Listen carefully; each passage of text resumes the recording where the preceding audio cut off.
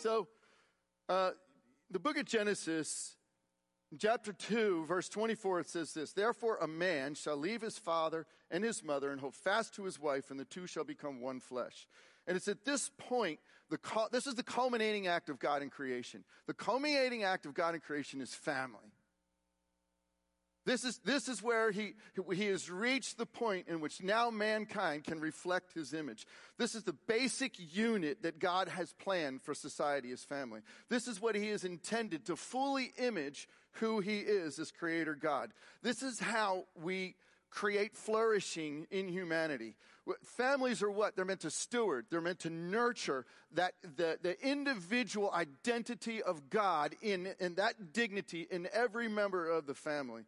It's where a proper authority is established, where there's proper hierarchy that's established. It provides a real and a tangible place for true intimacy, an environment for relationship intimacy and well-being at every level. So, taking on the responsibility of our God-given roles in family is the primary means that we're going to live out our created purpose and fulfillment, that we're going to find the meaning, that we're going to demonstrate the gospel. Amen? It's really quiet this morning. Must be the ladies gone. So if I want to destroy God, what do? If I want to destroy God in society, I do one thing: destroy the family. In one, Jordan Peterson was giving a lecture at one of his at a university. I couldn't tell what university it was. It was a Q&A session that was going on. There was a young woman from the back of the audience who asked Jordan Peterson this question. She says, "What's your antidote for toxic masculinity?" Have I heard toxic masculinity before? In many circles today, men are toxic, men are oppressive, or men are buffoons, or men are unnecessary. I mean, that's what our culture reflects in so many places. You can do a quick search. Just do a quick search. Well, actually, don't do it. It's horrible. It'll break your heart. But I did a quick search on, men as oppressors. And real fast, I got this one feminist mother who wrote this. She wrote this. She was pregnant, and she knew she was going to have a little boy. She actually wrote this. She didn't just think it. She wrote this. "There were dark moments in the middle of the night when I felt sick at the thought of something male growing inside of me." You see, what breaks my heart about that is not a judgment against her, but she's actually upset about the very thing that's going to create flourishing in the life. That's as much destruction for her as it is for him. There was another video. I watched another video, and this young woman got on, and she's recording her. She said, "Listen." She says, "Girls, ladies, young women, when you date men, you're dating your oppressor." How would you like to go into a relationship like that? You see, there is literally a war on fatherhood and manhood, and I'm telling you, it's not accidental. It's not accidental. It's a means, if we want to destroy Western society, we destroy God. If we want to destroy God, we destroy the family. If we want to destroy family, it's very simple: take out fathers. There was a book by a scholar named Noel Merring, and in this is kind of a long quote that I have here, but I think it's worth it to go to where we want to go this morning. She's writing about Mary Eberhart in her book Primal Screams, and she says this: "Mary Eberhart compellingly posits that the reason we have so tribally obsessed with oppressed group identities is directly related to the fracturing of the family as a consequence of the sexual revolution." She's saying, listen, it's on purpose. The sexual revolution was on purpose in order to fracture families, in order to create tribal identities outside of families. The dramatic changes in the integrity of family life reflect an acute increase in fatherlessness, illegitimacy, infidelity, divorce, and are not merely in correlation to the rise of identity politics. There are those who are doing this on purpose. The loss of our identity within the family has created generations of people who are wounded, stunted, and in search of what was withheld from them. In losing the family, we've lost our very selves, and are left desperately grasping at any identity on offer to us, whether it's contrived or otherwise. You see, listen, family is the basic way that God has given us to know who we are, to know our purpose in Him in this world. And when we destroy that, we'll take anything because it's missing. We're hurt, we're lonely, we're broken.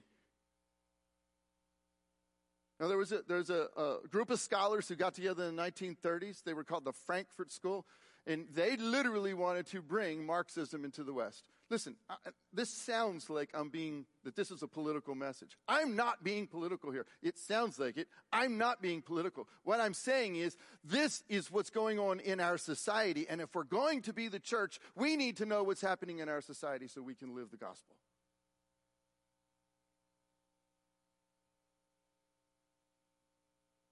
This group, the Frankfurt School, according to the Frankfurt School, they promoted a culture deeply resistant to revolution due to the internalized authoritarianism. What he's saying is this. The Frankfurt School said, look, the reason why Marxism didn't get a hold in the West is because they have strong families. They have strong families because they believe in God.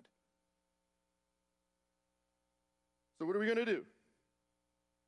The means of promulgating, in other words, destroying the authoritarianism in the West, was the way of the patriarchal family. So the next revolution would be the first to dispose the father and install the mother.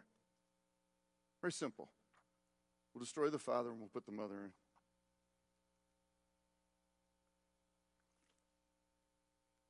Now, there are a lot of statistics. There's one man who's written 7 books on men and women and their identities in culture.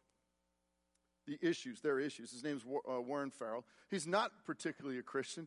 He literally comes from a very different background than most of us, but he understands this issue. He said, when the first time in the history of the United States, the first time in our history, boys have less education than their fathers. Boys are 1/3 less likely to get a college degree. They're twice as likely to commit suicide. He said in 70 areas, children are doing worse because of fatherlessness. And I'm just going to name a few of them.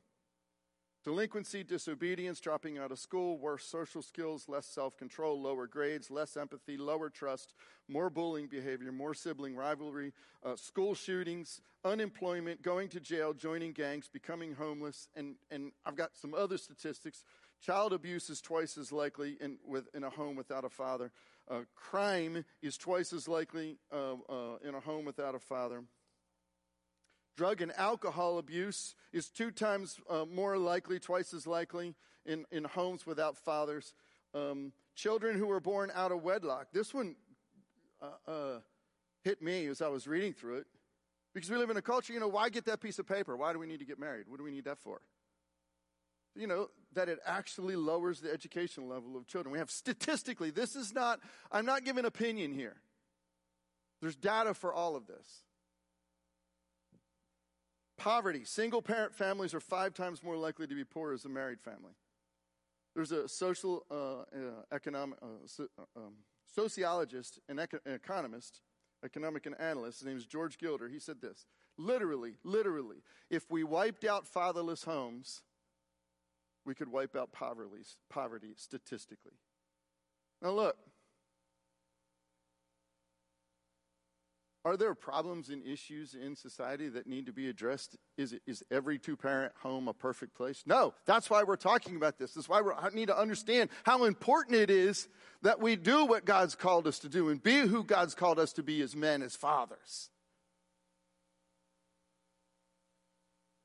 Are there issues that need to be addressed? Yes. But the issue isn't destroying it. The issue is redeeming it. That's what Jesus came to do. Simply put, father absence is the most consequential social problem we confront. Do we have a lot of social issues? Yes, we have a lot of social issues. But it's like this. It's like saying, there's a flood coming, and say you need to learn how to use a fire extinguisher. We're fighting the wrong issues.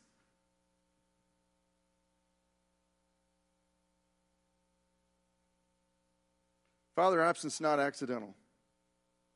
The very survival of our society depends on you and me, men, being godly men and fathers. Ladies, having godly sons, husbands, brothers. After 50 years of ignoring the Bible, experimenting with people's lives, and spending millions of dollars in studies, we end up right where we started.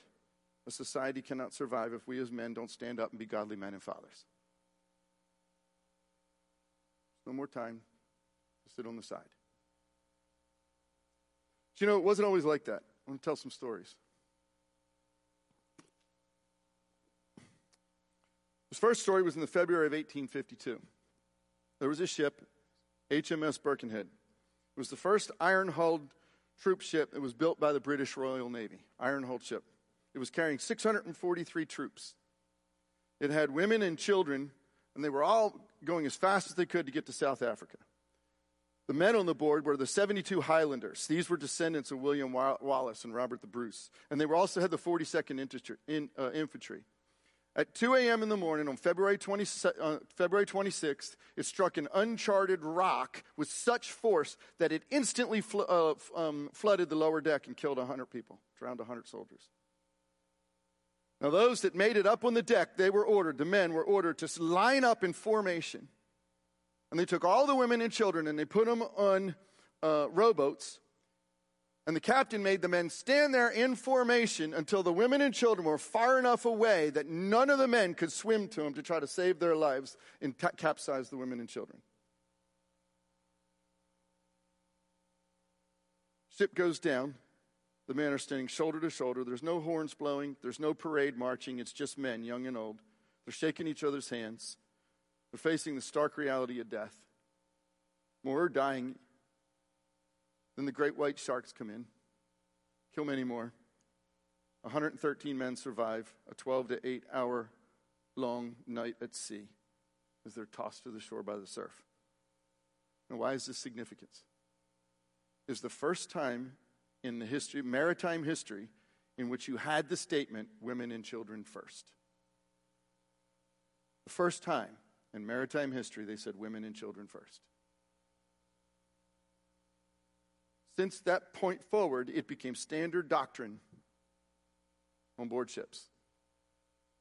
Now, here's my question. How were the men able to do this? How were they able to stand there and do this while that happened? I'm going to tell you how. 1,000-year history of a biblical worldview. A biblical worldview that said men are the head of their households, which means what? That means I'm the first to die in a crisis. That's what that means. Servant leadership. It means at a 1,000-year history of a biblical worldview, as the provider for my family, I'm the protector of my family. And a 1,000-year history of a biblical worldview that says, I'm here to sacrificially lay my life down, just like Jesus laid his life down. That's the gospel for my family. And that means not only in a crisis, that means every day. Now we begin to understand what Paul was saying when he was writing to a Roman society who saw men as next to gods in their homes. Their wives were their property. Their children were their property. Their slaves were their property. Everything was owned by them. And he spoke to those men and he said, husbands, love your wives as Christ loved the church and gave himself for her. I want you to hear that a different way. Love your wives as Christ loved you because you're the church. And gave his life for you, that he might sanctify her, having cleansed you, being sanctified, washed by the water with the word, so that he might present you to himself in splendor, without spot, without wrinkle, or any such thing, that you might be holy and without blemish. In the same way, husbands, love your wives as you love your own body. Whoever loves his wife, guess what? You love yourself.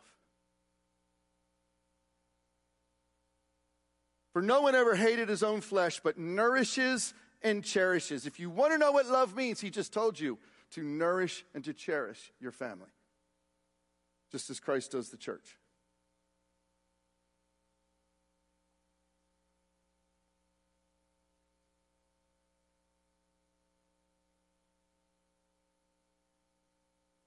That message to the church in Rome transformed family. Transform the understanding of society, of community. those Christians, early Christians, would go to the dumps where they dumped the babies after they were born and bring them into their homes and raise them up. The fatherless, the widows, they would take care of the widows. They made sure there was proper distribution for the widows and those who didn't have. Pure and undefiled religion is to take care of widows and the fatherless, to take care of single family homes, and to keep your life unstained from the world. In the 1800s, there was a man, his name was Lord Baden-Powell. He was the commanding officer of the British forces in South Africa. He only had 1,000 men. And he ended up trapped at the bottom of a valley. It was a city named Mafeking. There was no natural defensive barrier for this city. He was outgunned, he was outmanned, he was ill-equipped, and he was ill-numbered because there were 9,000 Boers lined up around him and sieging the city for 217 days. And he held them off. How did he hold them off? He held them off with ingenuity. How did he do it? They knew that he had cannons, so they stayed far away back in besieging the city. They were trying to starve them out. They stayed far away back that the cannons couldn't reach them. Well, he knew how far back they were. He didn't have any barbed wire, so he sent his men out with posts and fake rolls of barbed wire. And they put posts in the ground, and they pretended like they wrapped barbed wire around. They did 3 layers of that. Then they took boxes that they didn't have any landmines, but they took boxes and made them look like landmines, and they would go out. And every time they'd come to the barbed wire, they pretended to go through the barbed wire, and they would bury these boxes like they were putting landmines everywhere. And then he dug trenches inside the city everywhere so that they only had 2 cannon, so that they could quickly move the cannon back and forth, and they would fire them off in different directions real fast, so they thought they had a lot more cannons. And then they knew they had spies in the city, so he said this. He said, "Spies, we know who you are. Tomorrow we're going to string you up. You got 1 night to get out of here." And all the spies left the city. But he did something else. He was able to withstand the siege until forces were able to come and help him. But one of the outcomes of that is he took the boys and he trained the boys to be men. The boys were running errands, they were moving equipment, they were carrying messages. He trained the boys to be men. Men parent differently than mothers. There's a reason why we need a mother and a father. Look, there is broken families all throughout the Bible. But we don't live by the exception, we live by the rule. When you have the opportunity to take the responsibility, you live by the responsibility God's given you. God makes up for the difference, but men and women parent very much differently. Women are naturally much more nurturing. They're much more empathetic to the needs of their kids. They're much more in touch to where their needs are. But do you know being empathetic doesn't teach a child to be empathetic? Why? Because you're attentive to their need over and over and over again. What does that teach? That teaches the child that I'm the center. What teaches the child to be empathetic? When the father comes along and says, I'm going to teach the child to do for themselves. I'm going to teach the child that they need to care about mama, that they need to care about their brothers and sisters, that they need to care about the needs of others. When I was coming up, my father said to me, he said, when you leave this house, the last person you see is your mother. You tell her where you're going, who you're going to see, how long you're going to be there, when you're going to get home, and how she can get a hold of you. Obviously, this was before cell phones. Set the GPS, Mama said, and it's in your pocket, right? And she says, and when you come home, the first person you see is your mother. My father was teaching me to be empathetic to my mother.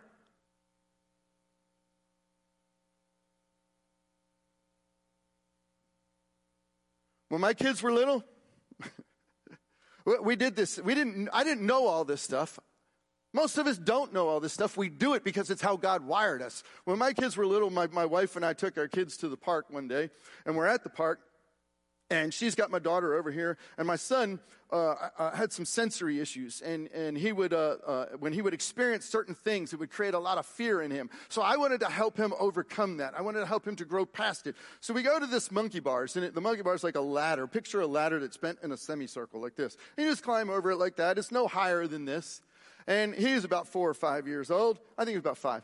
And And so he climbs up to like the second bar and he goes, that's it, no more, no more, no more. I want to get down, I want to get down. And I was like, no. I said, Isaac, I've got you. Look at me in my eyes. Do you see me? I've got you. Yeah, I see you. You're not going anywhere. You can't go anywhere. I have you. I want you to take one more step up. He's like, no, I'm afraid. I don't want to do it. I don't want to do it. And Diane's watching us, and as Diane's watching us, her blood's starting to boil. What is she doing to my son? She was so mad and so angry with me, she literally took Brenda and walked to the other side of the playground. But by the time she came back, Isaac was going back and forth over this thing. Hey, look at this. Isn't this fun? Wow, this is awesome. And she goes, he's so lucky.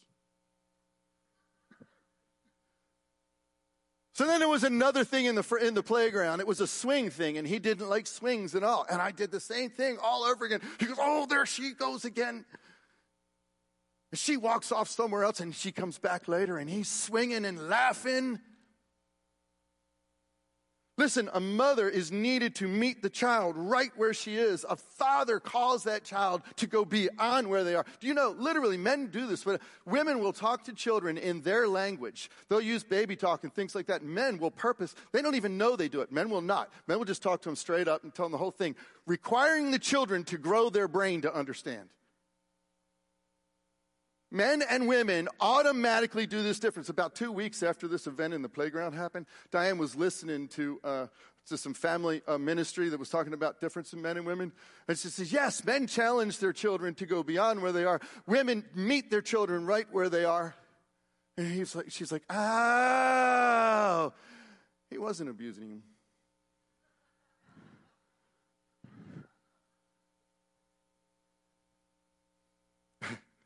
We can laugh about it now. Trust me, it wasn't funny then. He was training the boys to be men.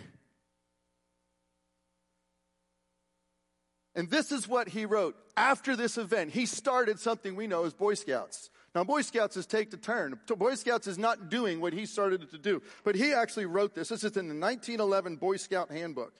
The same thing that entered into the training of these men, knights and pioneers, must enter into the training of Boy Scouts today. Just as they respected women and served them, so the tenderfoot and the scout must be polite and kind to women, not merely to well-dressed women, but to poorly dressed women, not merely to young women, but to old women, to women wherever they may be found, wherever they may be. To these, a scout must always be courteous and helpful. A scout is walking with a lady or a child. He should always walk on the outside of the sidewalk so that he can better protect them against the jostling crowd. This rule is only altered when crossing the street, when the scout should get between the lady and the traffic, so as to shield her from the accident or mud. Also, in meeting a child or a woman, a scout, as a matter of course, should always make way for them, even if he himself has stepped off the sidewalk into the mud. When riding in a streetcar or a train, a scout should never allow a woman, an elderly person, or a child to stand, but will always offer his seat. And when he does, he should do it cheerfully and with a smile. Let me ask you, is that being a godly person or is that microaggression? We laugh, but it's not funny.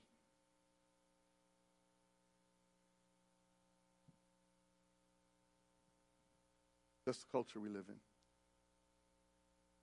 Several decades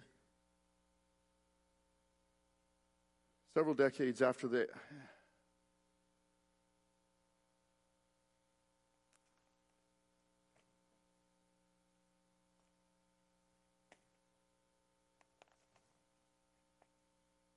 several decades after the Birkenhead went down, the Titanic went down.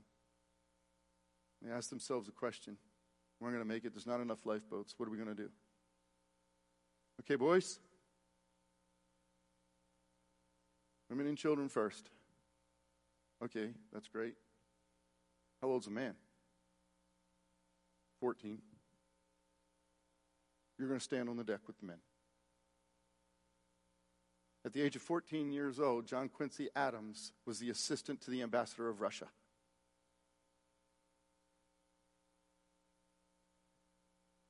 The word teenager did not exist in vocabulary before the first use, the earliest use they can find is the 1930s.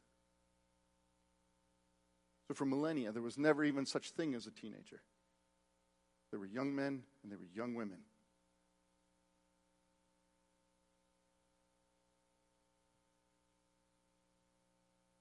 lest we think that this is all cultures. There was a letter written by the ambassador of Japan. This was in April 17th, 1912, when the Titanic went down. The ambassador said this. He said, if the men on the Titanic had been Japanese, the men would have been the first off, the second would have been the children would have been second off, women would have been third. That's how we value life.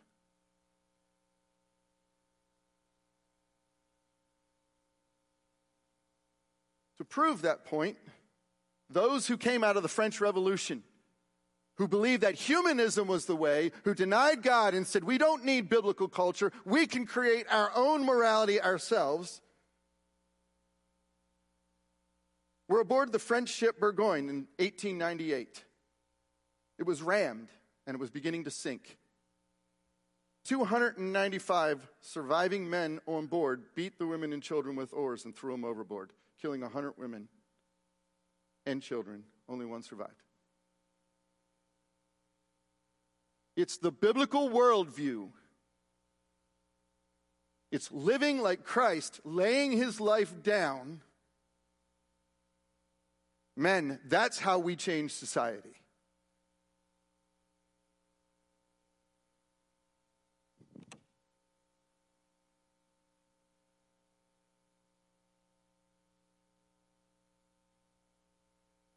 In 2001, 9/11.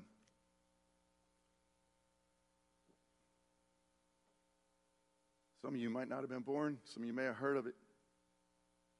I remember it well. I remember where I was. This was written not in a Christian magazine. It was written in a secular newspaper.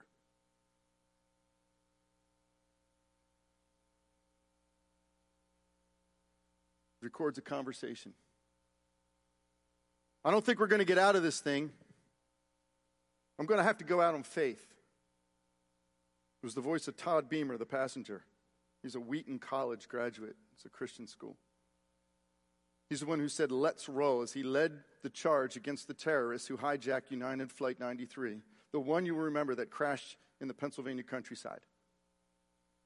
The whole world knows how brave Beamer and his fellow passengers were on September 11th, but this week we learned more fully, this was written back when it happened, more fully what buttressed the bravery: faith in Jesus Christ.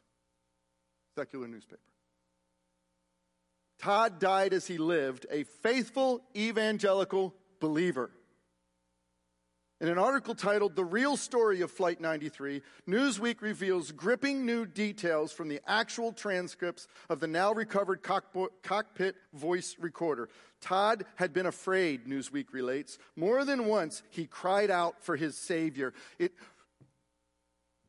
It's not about not being afraid. It's about stepping out when you are.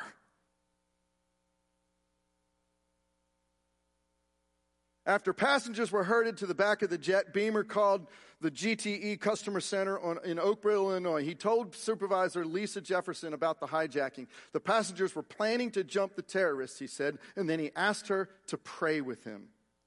As Newsweek relates, Beamer kept a Lord's Prayer bookmark in his Tom Clancy novel, but he didn't need any prompting. He began to recite the ancient litany, and Jefferson joined him. Our Father, which art in heaven, hallowed be thy name. As they finished, Beamer added, Jesus, help me.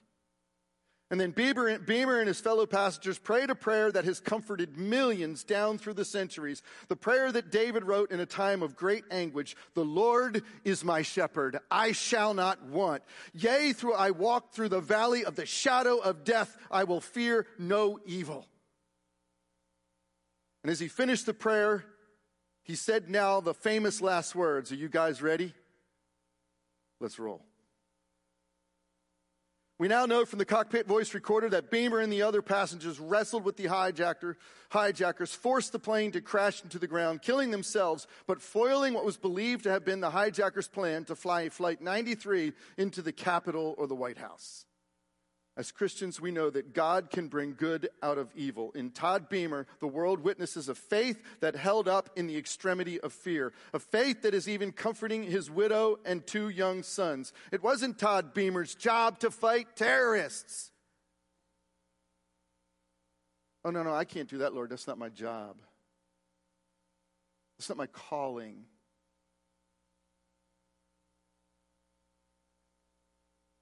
He was just a passenger who, along with several others, did what he didn't have to do, but foiled a terrible evil that might have been done to his country. As Flight 93 hurtled towards destruction, Todd Beamer could not have known that his quiet prayers would ultimately be heard by millions.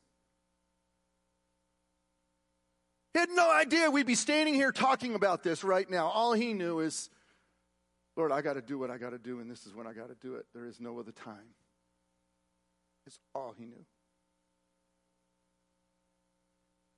That story of his last acts on earth will be a witness to the Lord he loved and served, and a lasting example of true heroism. The writer of Hebrews, in writing the chapter of faith, that faith that has been handed down to us, the great cloud of witnesses who have gone before us, he writes this, he says this, and what more shall I say? For time would fail me to tell of Gideon, Barak, Samson, Jephthah, of David and Samuel and the prophets, who through faith conquered mountains, enforced justice, obtained promises, stopped the mouths of lions, quenched the power of fire, escaped the edge of the sword, were made strong out of weakness, became mighty in war, put foreign armies to flight. Women received back their dead by resurrection. Some were tortured, refusing to accept release, so that they might rise again to a better life. Others suffered mocking and flogging and even chains and imprisonment. They were stoned. They were sawn in two. They were killed with the sword. They went about in skins of sheep and goats, destitute, afflicted, mistreated, of whom the world was not worthy, wandering in deserts and mountains and in dens and caves of the earth. All of these, commended through their faith, did not receive what was promised. These are people in the Old Testament.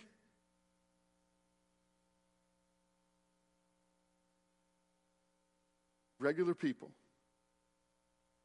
mothers, fathers, husbands, sons, brothers, sisters. All of these, though commended through their faith, did not receive what was promised, since God had provided something better for us. They did that so we could have what's better.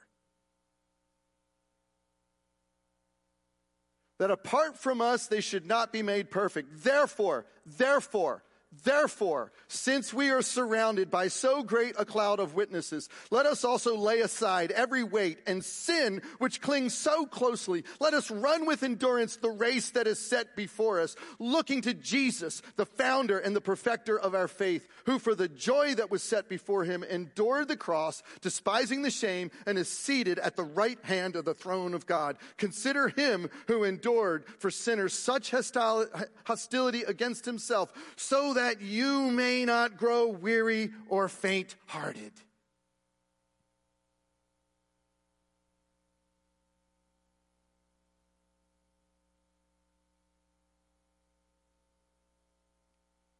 I'm going to jump to the end and come back to what's next.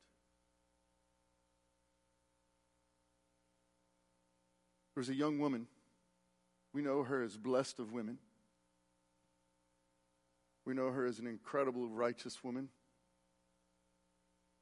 That's somewhere within the age of 14 to 16 years old. Young woman. Remember, they didn't have teenagers. She took on the shame of the cross. An angel came to her and said, will you let the Holy Spirit come on you and you become pregnant outside of wedlock in a culture in which you'll be despised, shamed, and maybe even stoned, but trusting that God is bigger than all that? Will you do that for your Lord?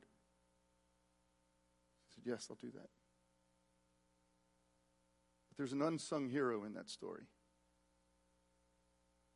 His name is Joseph. He was a man who was going to take a woman who was pregnant, wasn't his child. He was going to cover her. He was going to love her. He was going to adopt that child. He was going to raise that child as his own. He was going to restore her reputation. He was going to make it known that this was a godly woman. That was a godly man. Now, I started off, I'm going to come back to that quote. I started off by saying this in one of his university lecture Q&A sessions. A young woman from the audience asked Jordan Peterson, "What's the antidote for toxic masculinity?" What's the antidote for toxic masculinity? And his response was, put it up, responsible masculinity. Responsible masculinity. This isn't a choice that we can make. This is what it means to be a follower of the Lord Jesus Christ. Men, mothers, how are you raising your kids? Your sons? How are you treating your husbands? Husbands, how are you taking this? The answer for toxic masculinity is responsible masculinity.